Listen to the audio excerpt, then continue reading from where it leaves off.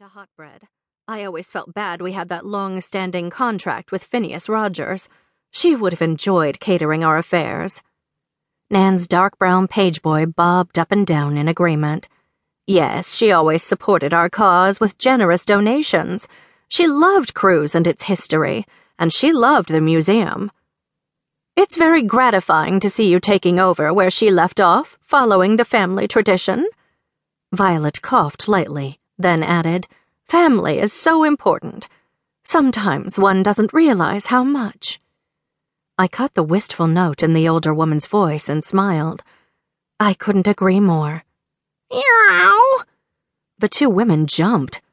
The large, although portly might be a better word, black and white tuxedo cat, sprawled across Hotbread's kitchen floor, pushed himself upright to regard us with wide golden eyes.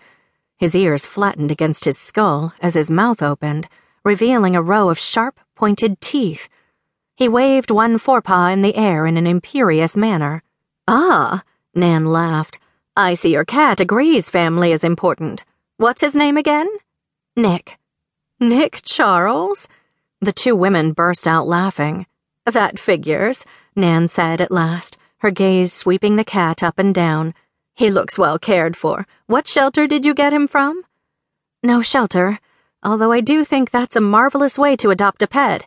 He just appeared on my doorstep one night, waltzed inside, and that was that. Honestly, I blame Chantal.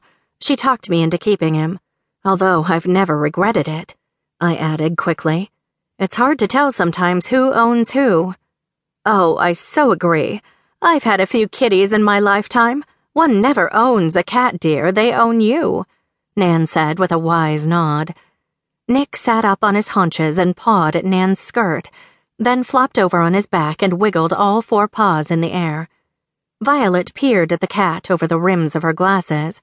"He's quite the little ham, isn't he?" I suppressed a chuckle. "You don't know the half of it. Ask Chantal. Nick is her unofficial model for her line of pet collars, and I swear he just loves the camera and vice versa." Nick sat up, wrapped his tail around his forelegs, and cocked his head to one side as if studying the women. Then he got up, trotted over to the fleece bed in the corner, swiped his paw underneath the cushion, and reappeared a moment later with a catnip mouse. He trotted back to the group and paused, head cocked as if studying them. Then he walked over and dropped the mouse at the foot of Nan's chair and looked up expectantly. "Well, will you look at that?" Violet said with a chuckle, as Nan picked up the mouse and flung it into a far corner. Nick scampered off after it immediately, his rotund rear wiggling. "He certainly knew which one to pick, didn't he?" Nick returned, the mouse clamped firmly between his jaws. As he started toward Nan again, I put out my hand and lightly touched his back. "That's enough, Nick.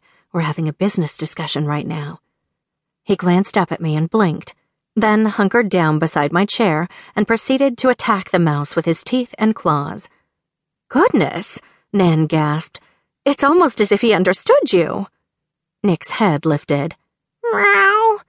He flopped over on his side with the mouse clenched firmly between his paws and wiggled his hind legs.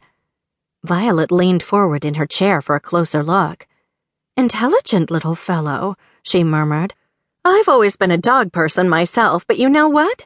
I think your cat could change my mind." Nick swung his head around, lips peeled back in what I termed his shit-eating kitty grin. "Yes, he is very smart," I said. "Maybe a little too smart sometimes. His former human taught him well. I don't know what I'd do if Nick Atkins showed up and wanted him back." Violet's head jerked up and she fixed me with a stare. "Nick Atkins? The PI? This was his cat?" I nodded, a bit taken aback. The last person I'd have expected to know the hard-boiled PI was the stately Violet.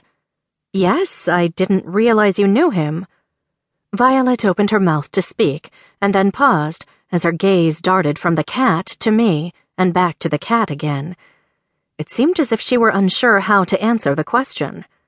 The next minute, the unlikely strains of California Girls chirped from the depths of her purse. Violet, a Katy Perry fan? Man, this day was full of surprises. "Excuse me." She fished the phone out, glanced at the number, and then